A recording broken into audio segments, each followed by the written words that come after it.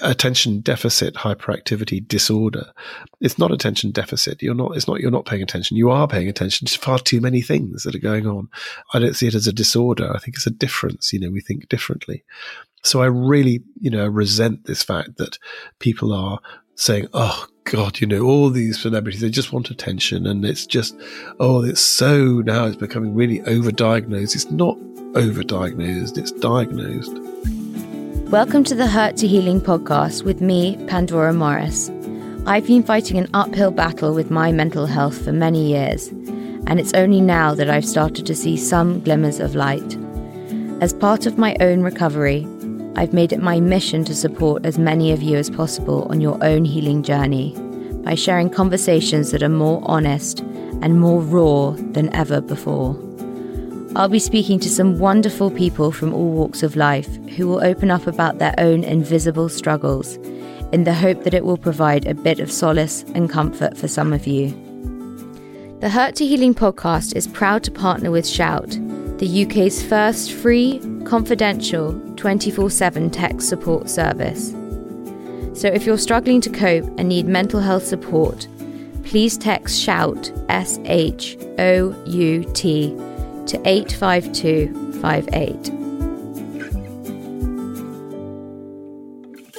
Today, I'm speaking to Rory Bremner, the famous British impressionist turned presenter who made his name with his impersonation of Tony Blair, which was so near the knuckle that the then Prime Minister actually asked him to write his speeches.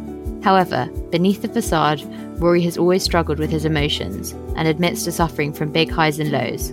He was diagnosed with ADHD while he was making a BBC documentary and described it as like having a brain like a pinball machine.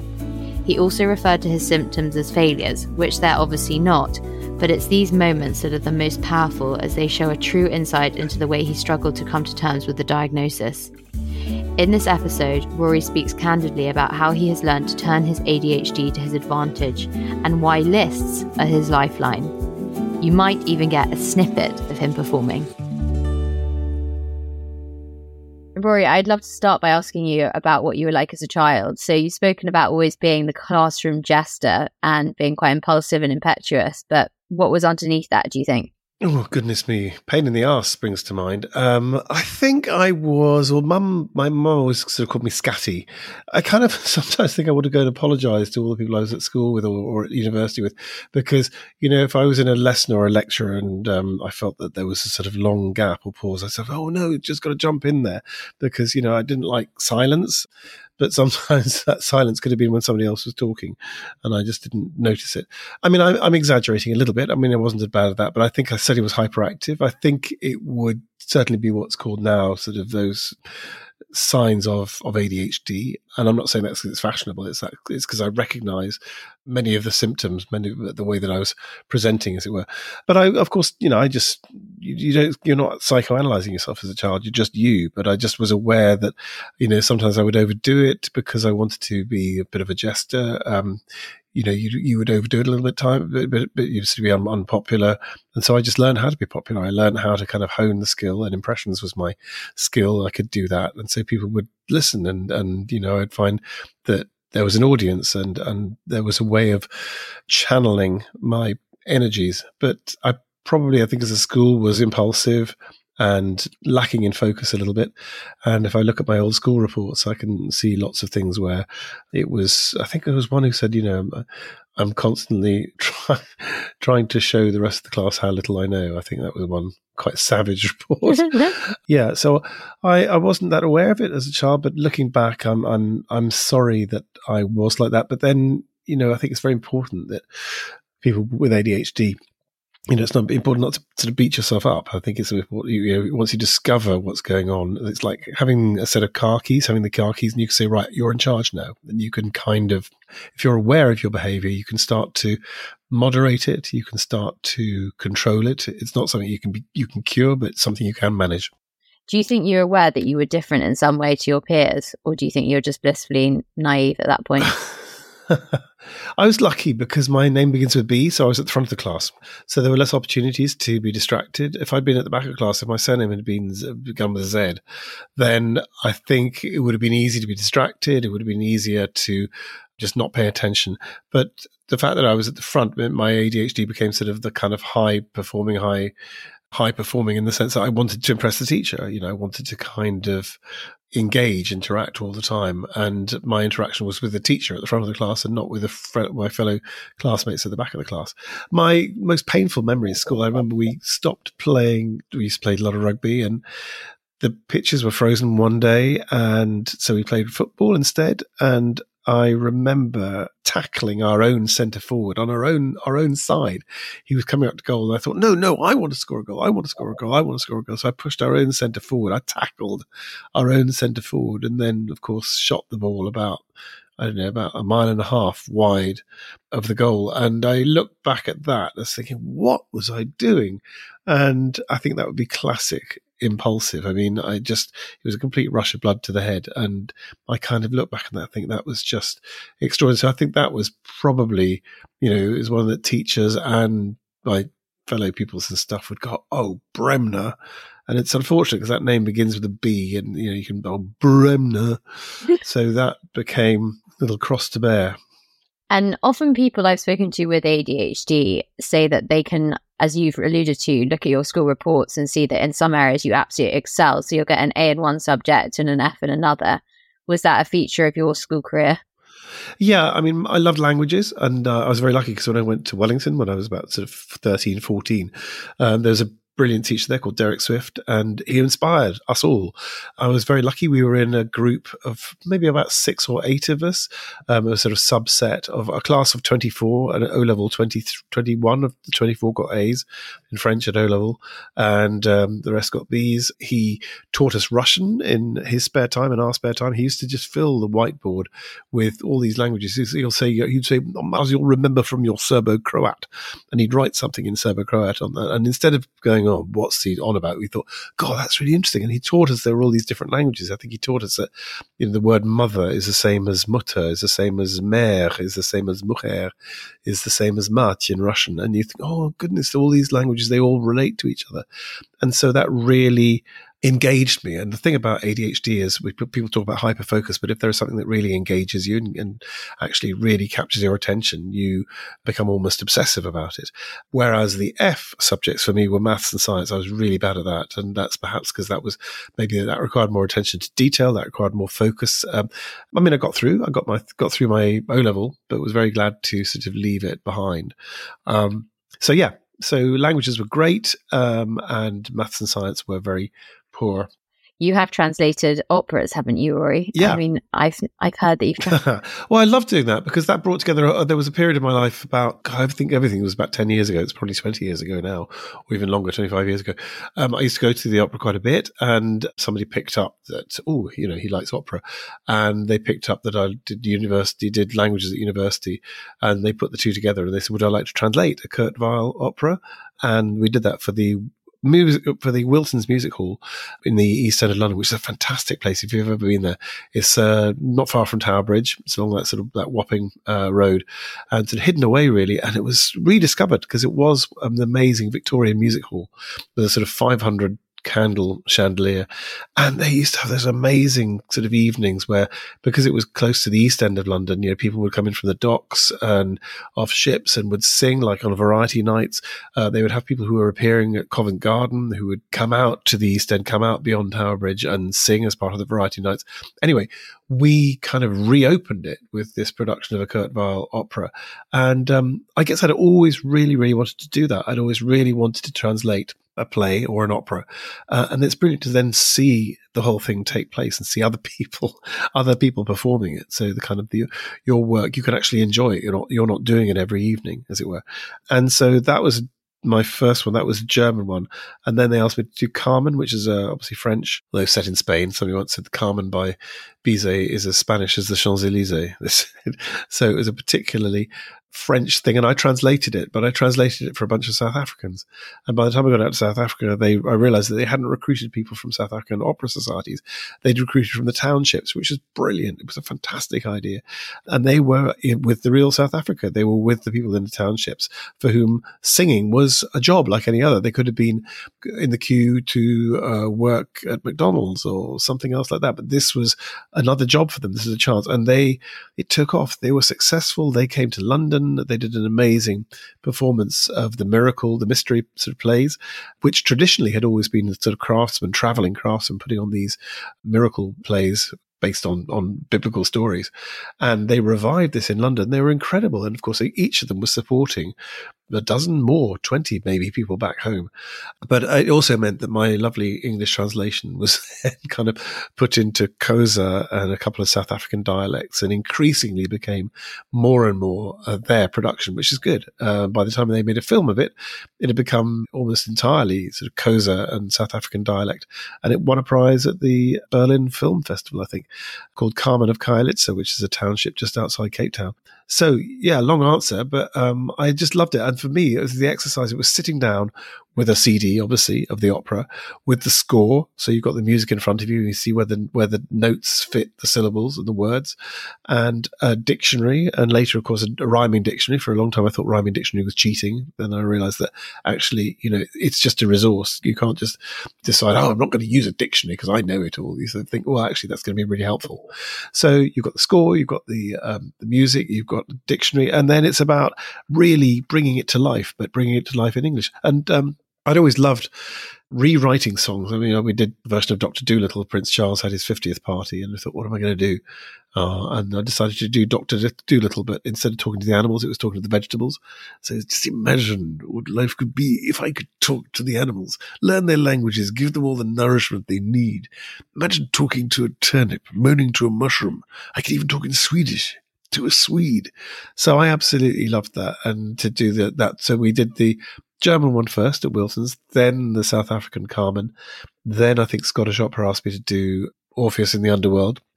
Then there was a play for the young Vic. And then more recently, there was a translation of another Kurt Weill Bertolt Brecht thing.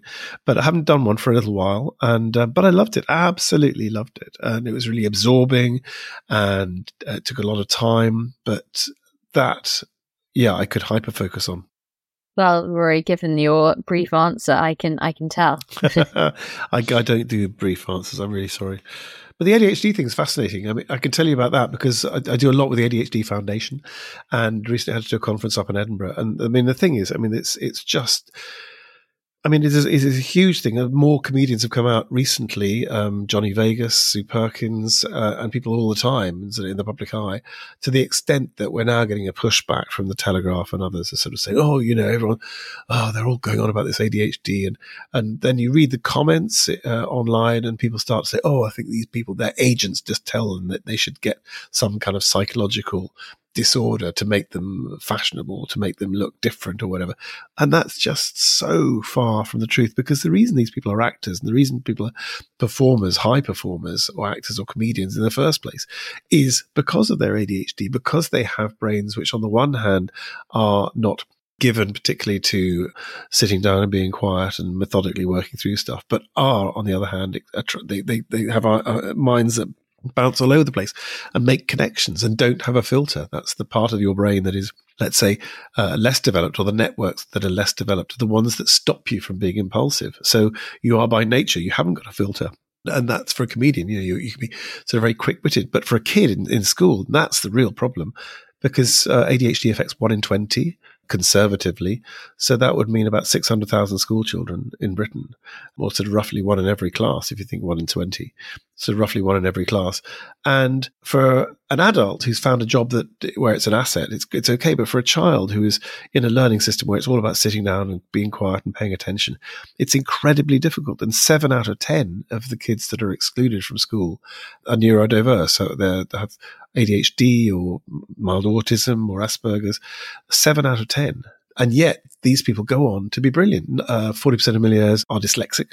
More than a third of business owners and entrepreneurs, more than a third, have ADHD or dyslexia or both. So we're the risk takers, we're the pathfinders, we're people who have extraordinary energy and ability. And as I think as Francis Ford Coppola said, the things that they exclude you for at school are the things they give you lifetime achievement awards for when you're older, because it's not that people are difficult. People don't choose to be disruptive and hyperactive in class. It's the way that people who have ADHD process dopamine, and the way we process dopamine is to move, and we move around and we fidget. I saw somebody did a test the other day. They were staring at a screen for 20 minutes doing a test where it involved really concentrating and staring at a screen for 20 minutes. And they said afterwards that during those 20 minutes, they actually moved their head by 20 meters. So there was 20 meters of movement of their head in 20 minutes of looking intensely at a screen. So that kind of hyperactivity is incredibly difficult in a classroom, to manage in a classroom. And also those are the ones that are easily picked up as well, by the way. It's easy to spot the hyperactive ADHD ones because they are, by definition, hyperactive. But it's the ones that aren't, the ones that then pass below the radar. People think that they're just thick or they're just low achieving. And we've got a kind of thing in society about beating up the kid who struggles. We're still like that in the sort of Darwinist sense. We kind of beat up on the less, or those who we perceive to be less able. So you have a really, really hard time in school. So I kind of increasingly try to champion and try to help families who've got children who are struggling at school, and keep trying to break these barriers down so that people understand that this is a thing. It's not by the way, attention deficit hyperactivity disorder. It's not attention deficit. You're not paying attention. You are paying attention to far too many things that are going on. I don't see it as a disorder. I think it's a difference. We think differently. So I really, resent this fact that people are saying, oh God, all these celebrities, they just want attention. And it's just, now it's becoming really overdiagnosed. It's not overdiagnosed, it's diagnosed. And when you think that 176,000 people in Britain are on ADHD medication, 176,000. And you know how many are on antidepressants? 8.3 million.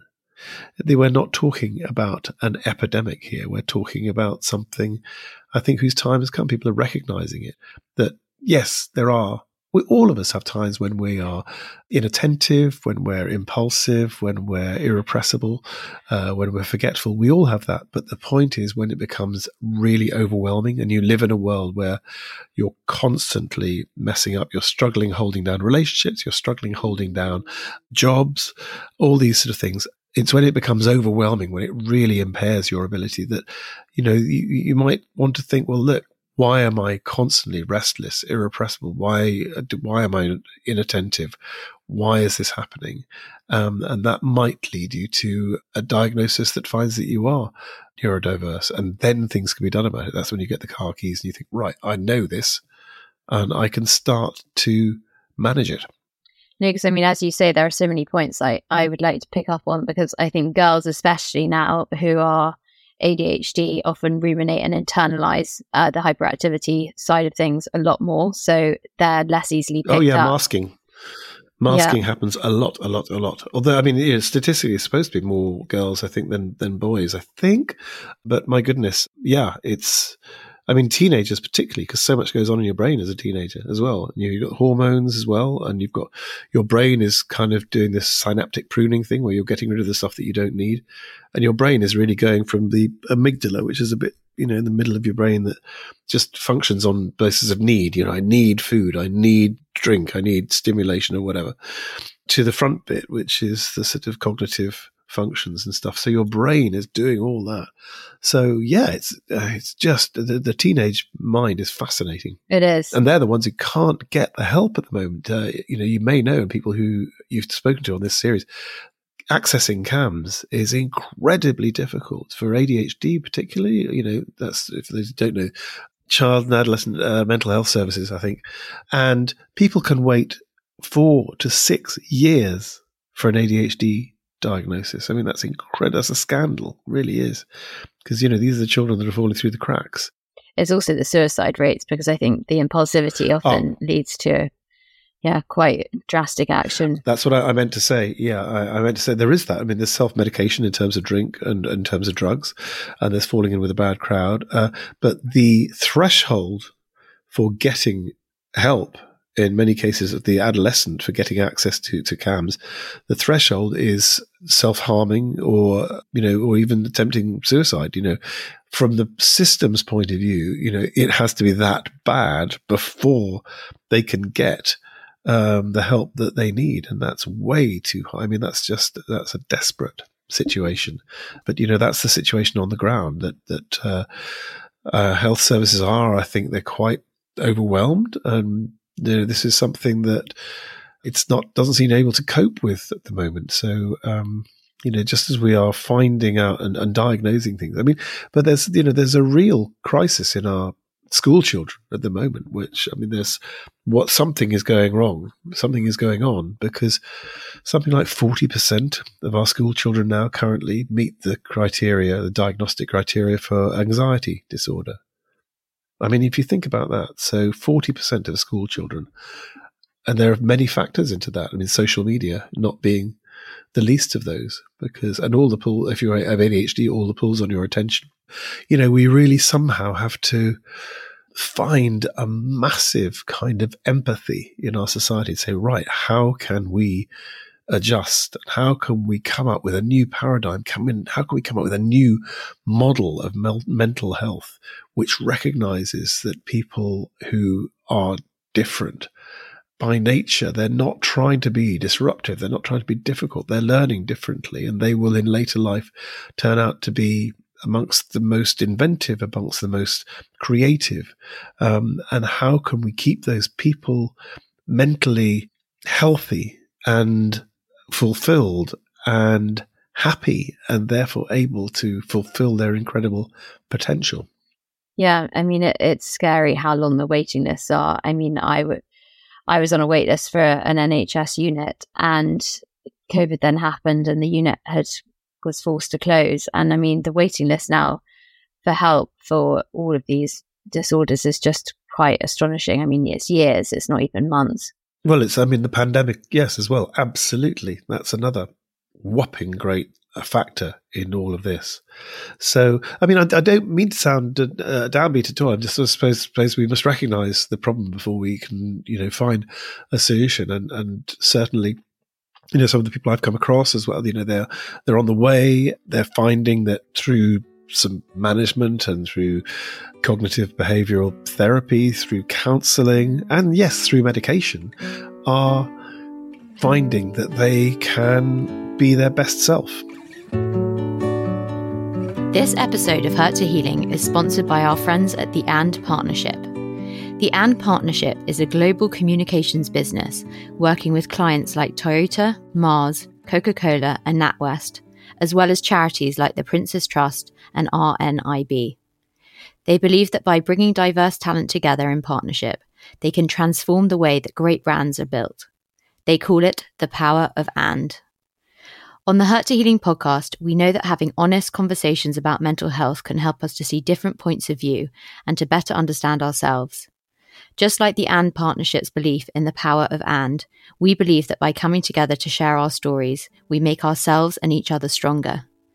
To find out more about the work the AND Partnership creates, visit theandpartnership.com. That's THEAND partnership.com.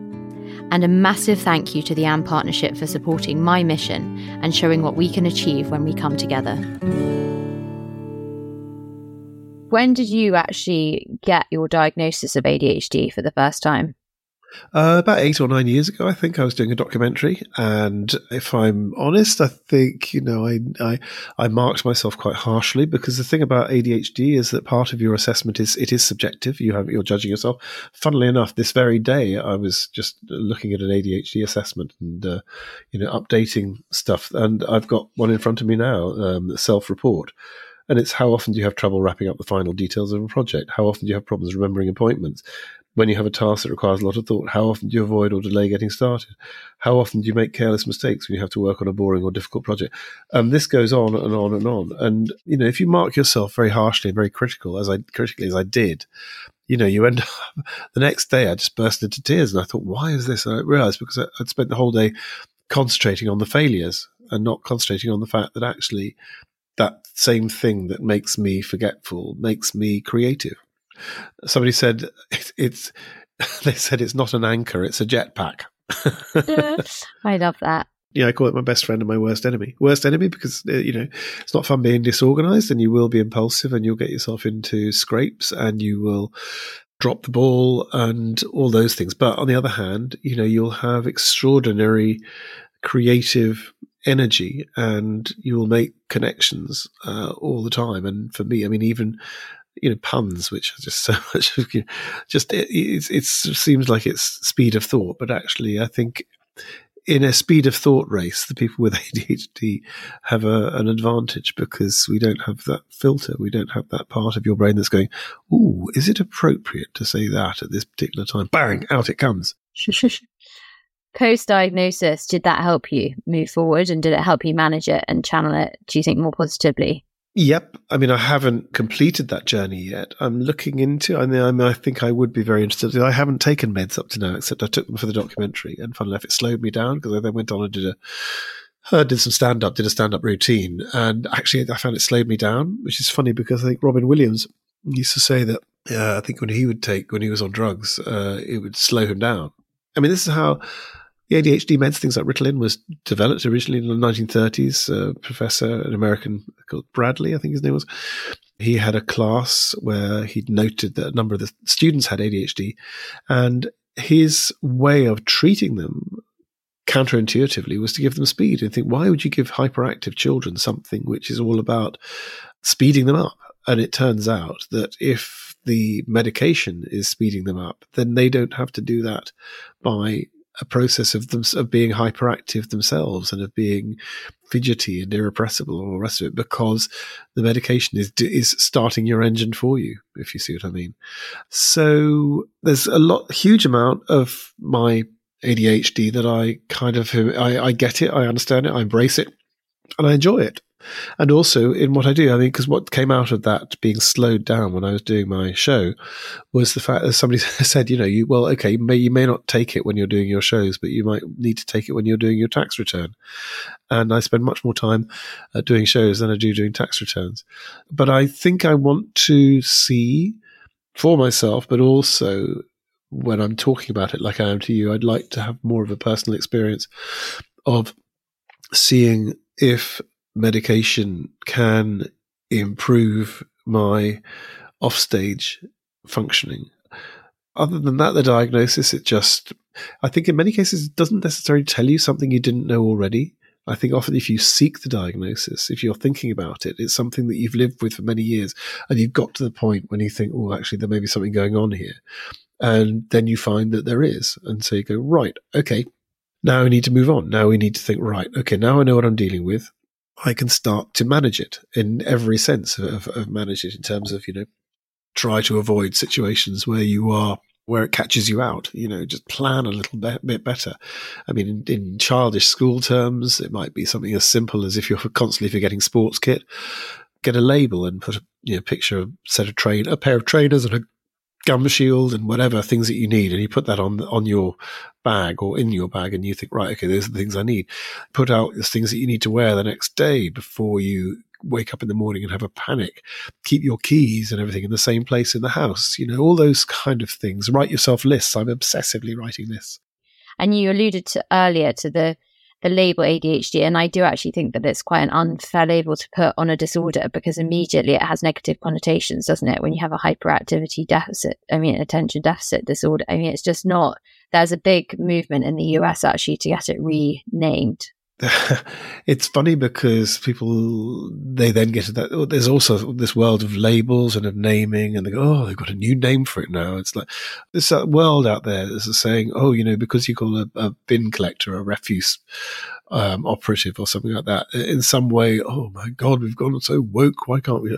Well, PC and woke, they come from a similar place, which is saying, well, let's try to be kinder, and in the case of, do you want to label somebody as having attention deficit disorder, or do you want to, I think this is where neurodiverse comes out, and neurodivergence, because, you've gone from the negative connotations of having a disorder to the positive possibilities of having a diverse and a different brain, with all that entails, and all that can bring your employer. And increasingly now, this is the exciting news, is that more companies, particularly tech companies, are actively recruiting people who are neurodiverse or neurodivergent, because particularly in tech companies and this kind of world, minds that are different. They want minds that I think that, people, the Elon Musks and people like that. I think Dominic Cummings was wanting those in government. And of course, predictably, people said, oh God, he wants freaks and weirdos now. Well, no, he wanted brains that were different. I mean, I've done Countdown a number of times. And when I saw the final, the brains there, and I thought, these are minds. It looked to me very much, I could recognize that the people on the panel were neurodiverse. I recognize that, because you kind of instinctively can sort of recognize a fellow neurodivergent person. But they were brilliant. And oh my goodness. I mean, I was just in awe of their speed, of their talent, and you thought, God, you would want them in your company any day of the week, and they would go on and do really brilliant things. And yet we have a society which labels them as lazy newspapers, as freaks and weirdos, because they don't fit the sort of, fluent paradigm of, they're sort of a straight A student and stuff. In fact, probably they were straight A students, but just the part that made them brilliant people didn't necessarily make them brilliant social butterflies or whatever. They didn't necessarily socialize in the way that others did. I loved them. They were just fantastic. And those are the people, you want to embrace and say, go on and change the world. I'm curious as to whether it's affected your relationships, because I know that you got married quite quickly in your 20s, and that didn't last. And you say you've spoken about being very racked with guilt about that, but I'm curious as to whether you think maybe in reflection that actually the ADHD had a part to play in that. There may be things to do with that, but yeah, I get there may be an element of impulsivity then, and there may be just an element of, you recognize something and you think, well, why wait? This is, so I'm still very good friends with my first wife. We talk and get on really well. So it wasn't a question of suddenly actually impulsively running into marriage and then regretting it.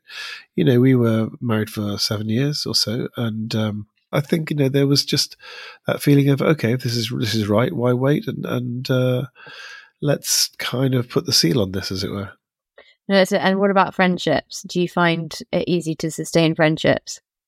I didn't. Funnily enough, when I got divorced, I suddenly thought, oh my God, I haven't got friends. And so when I was introducing a new girlfriend, I thought, gosh, what friends do I have? And then, funnily enough, during the years between when I got divorced and when I got remarried, I got to know people who are still to this day my best friends. And I've been very lucky.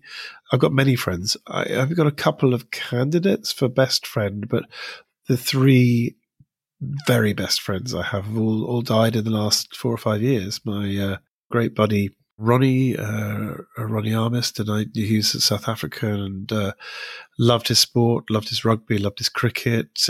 He was such a wonderful friend to so many people. He just was always remember your birthday. If you'd have an operation, he'd be on texting the next day. How did the vasectomy go? He was brilliant. And then he died of lung cancer, having fought it for 8 years. And my writer, John Langdon, who I worked with for over 30 years, I mean, he taught me everything I know about writing. And the last email that he sent me, and I sent him, we sent each other the same joke. Because we were writing for a project together where we had to come up with new slogans for companies. So when the actual eventual show has slogans like Wix, our doors never close, or Pizza Express, when you need an alibi. Things like that. And we came up with Sussex Royal, sussexroyal.com, air today, gone tomorrow. And he sent it to me and I sent it to him simultaneously. And that was the last email. He died soon after that. And then the third one was Graham Cowdery, who's a cricketer, a great friend of mine, the funniest man I've ever met. He was just so wonderfully funny, and I could tell you stories about just things that he would do to almost just to amuse himself. I think there was at Kent, he asked Rob Key, who's now head of English cricket, and when Rob Key was a very young cricketer at Kent, he said, "Rob, could you? There's a lady in the crowd there who's done so much for Kent cricket. We'd love to give her a sort of special sign of our appreciation. So we've had this beautiful crystal piece made for her. Would you take it around and give it to her?" So he went around the boundary and he gave this lady this sort of crystal glass object, and he got back to the pavilion. He realised that Graham had given him an ashtray. So he'd given this lady, a sort of very bemused lady, an ashtray, and Graham sort of did it for his own amusement. And when I got married, he was my best man, and I was waiting for Tessa in the church, and Graham, as my best man, just turned to me and said, "Big moment, Raw. They're going behind at Lingfield." And if you know about horse races, it's like they're saying they're under starters' orders. But, if he'd said Ascot or Newmarket, it wouldn't be funny. It was the fact that he said going behind at Lingfield.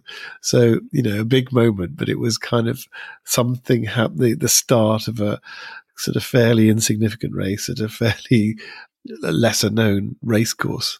He was wonderful. And so all three of those at different times were really close friends. And, the sort of close friends who understand you instinctively, who don't judge you, who you just love. And they are irreplaceable. As I say, there are people I'm very lucky. I've got a very good circle of friends, but I'm bad at maintaining, servicing those friendships because there are sort of so many of them. But I love them all equally, and they know who they are. Now, how does it look, your ADHD? I mean, aside from the lists and the ability to hyperfocus, what does a day in Rory's life look like? No day's the same, really. I think the worst, the really hard days are the days with nothing planned. That's a nightmare, because that is just waking up and you see, it's almost like if you imagine the tide has gone out and the sand is just, I might go for a walk. And but actually, before you go you could actually have a coffee there, or you could do this and that. And suddenly the emptiness of a beautiful, pristine beach starts to look like a Jackson Pollock painting, because your brain has started to fill it with all sorts of things. But yeah, the worst days are the days with nothing there, and the days where there is some structure to it, which has been imposed from outside. Those are the days. But otherwise, I have to discipline. And when I was doing Bremner, Bird and Fortune, I had to write. We had to write the entire show, an hour's worth of TV, or 40 minutes, because the Johns did the other bits.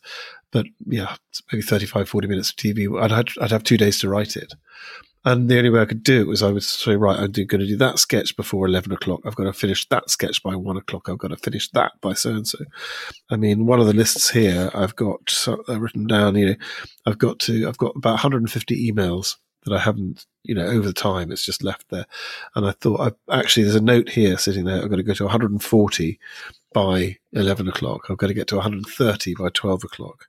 But no, it's so interesting, the overlap, because I too have that in my head. If I'm not doing X by a certain time, if I haven't done Y by a certain time, I get incredibly anxious and stressed. And it's that whirring away. And as you say, I love that analogy of a Jackson Pollock painting. When you look at an empty beach, it can be the most beautiful scene.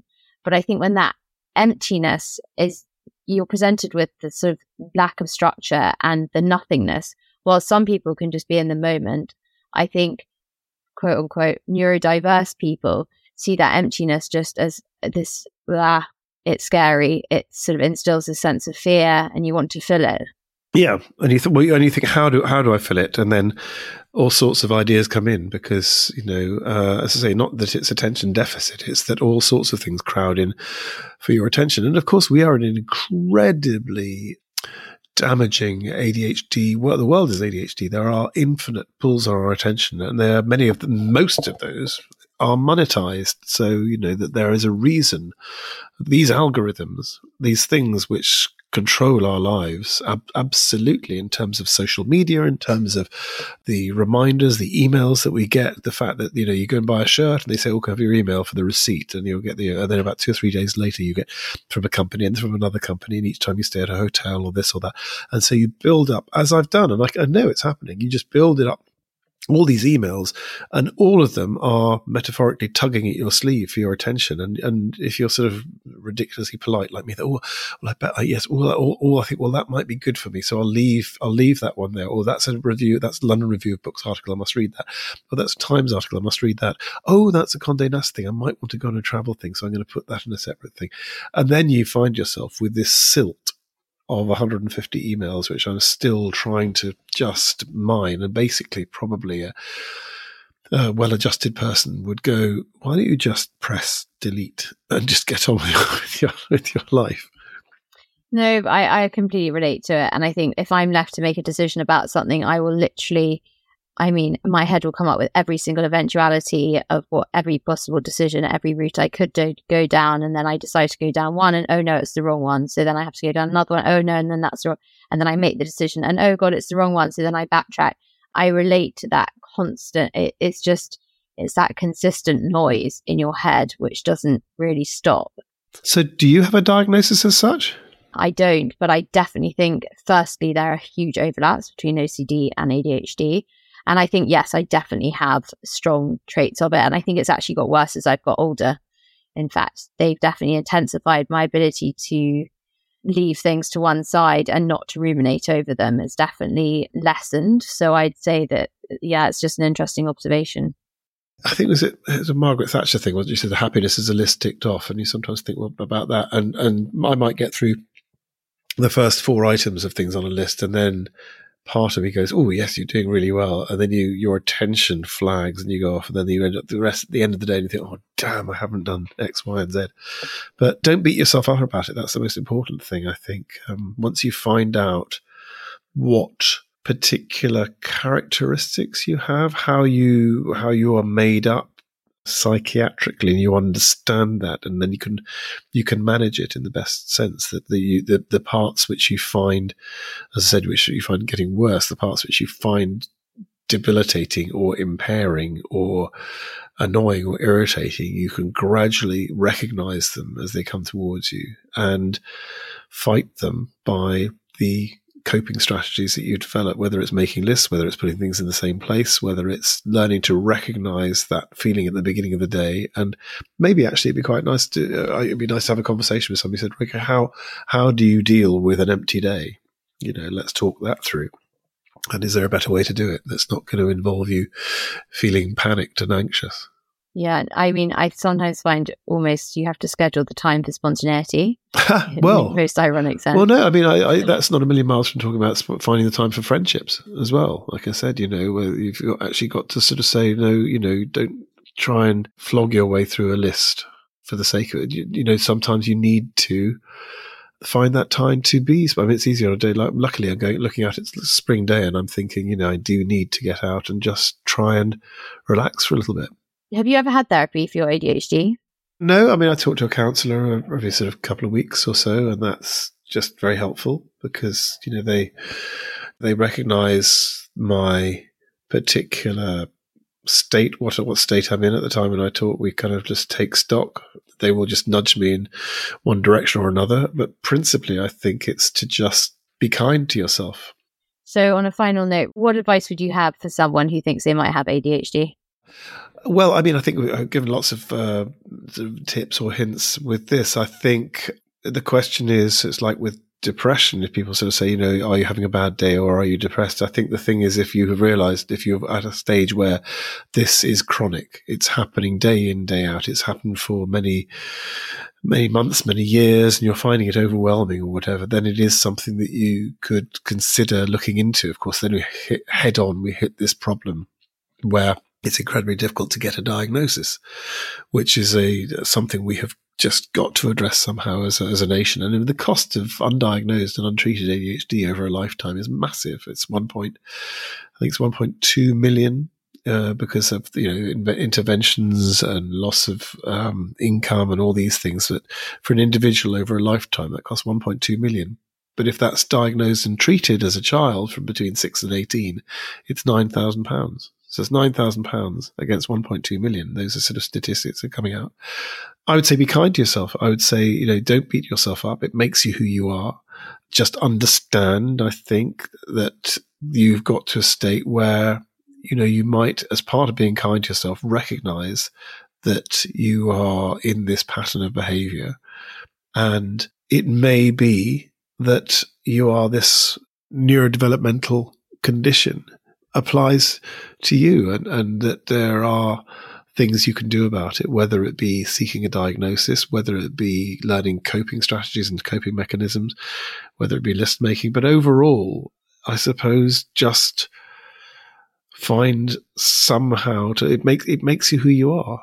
Don't go to the other extreme and say, I've got ADHD, deal with it. And so it becomes everybody else's problem, as it were. I think just recognize that if you are constantly struggling, there may be something you need to seek some help with. And, there are some resources out there. There are also some ADHD groups as well, though that's slightly like sort of, the blind leading the blind in a sense, so the idea of an ADHD organization is almost a contradiction in terms, isn't it? But I would say be kind to yourself. Think about whether this is constant and debilitating and overwhelming, and therefore you got to the stage where you need to talk to somebody about it, and maybe find counselling if you can. Consider talking to your GP about it, and have conversations about it. Thank you so much, Rory, for taking the time in your incredibly busy schedule, because it's been an absolute honour talking to you. I'm so busy. Don't assume anything. Thank you for listening to this episode of the Hurt to Healing podcast. I'd love for you to subscribe to the show or to follow me on our Hurt to Healing Instagram @HurtToHealingPod. You might also have a friend or family member that you think might benefit from hearing this conversation, so please spread the word.